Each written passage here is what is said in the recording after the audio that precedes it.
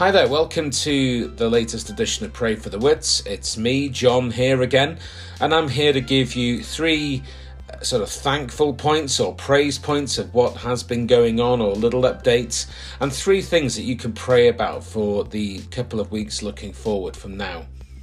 In the last month, one of the things is that actually there's been an awful lot going on. I think Jude and I have just been incredibly busy, whether it's Jude's GP work, my work with Dignity, work outside of that with our properties or whatever. It's just been really, really manic. And coupled with that has been a lot of personal news and personal things going on. So our kids currently have exams at the moment. Joshua's doing his sort of pseudo GCSEs, Ethan's doing university exams, and that sort of puts a pressure on all of us, I guess. Obviously more pressure on Josh, but pressure on Jude and I to help him, to make sure he's okay. I also received some bad news from a very close relative who's been diagnosed with a very serious disease as well. It's been a difficult time, I guess, in some ways, of lots of personal pressure. Things continue to grow in Africa as well, which has been fantastic to see. There's been numerous stories of life groups exploding in various places. And all of those things together create a situation where there seems to be a lot of demand and a lot of focus upon what we're doing and how we do it. And we've made a decision to go back to Africa in about 7 weeks' time as well. So that, again, just organising that and getting that sorted out. We just bought a vehicle, getting flights, that costs money, or, all kinds of things go on. So I hope that gives you, sorry, that sounds like a bit of a rant, that, but I hope that gives you a bit of an idea of how we're doing at the moment.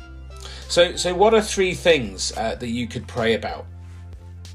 Well, I think firstly, if you could pray for our family, if you could pray for our kids who have exams. I mentioned Joshua, who's doing his GCSEs. He has the remainder of those over the next 2 or 3 weeks. And pray for Ethan as well, and especially their future in education. And of course, pray for Jacob in that as well. He's also at school.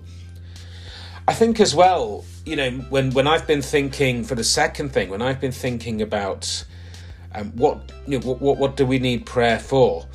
Well, really just the sheer impossibility and sort of faith goal of what we're doing. 500,000 life groups over the next 10 years is just huge. And that hit me, especially over last weekend. And I went to God and I asked, what do I need to do?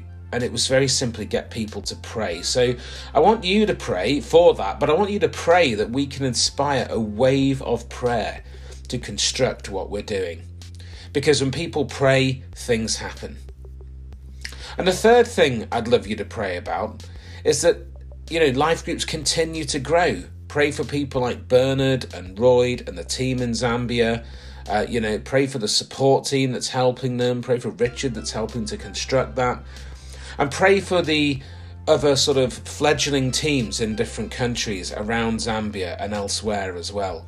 Because the groups are growing, their effect is growing. There was one such area which grew from 0 groups to 21 groups in the last 6 months, for example. All of those people are finding out about Jesus, and all of those people are working together for the good of their community. And that, after all, is what we're trying to do at the end of the day, and what Jude and I's life is about in some degree. So thank you for praying. Thank you for standing with us. And sorry, I realised there was a lot in that one. Hopefully it won't be a month until the next one. God bless and thanks a lot. Bye.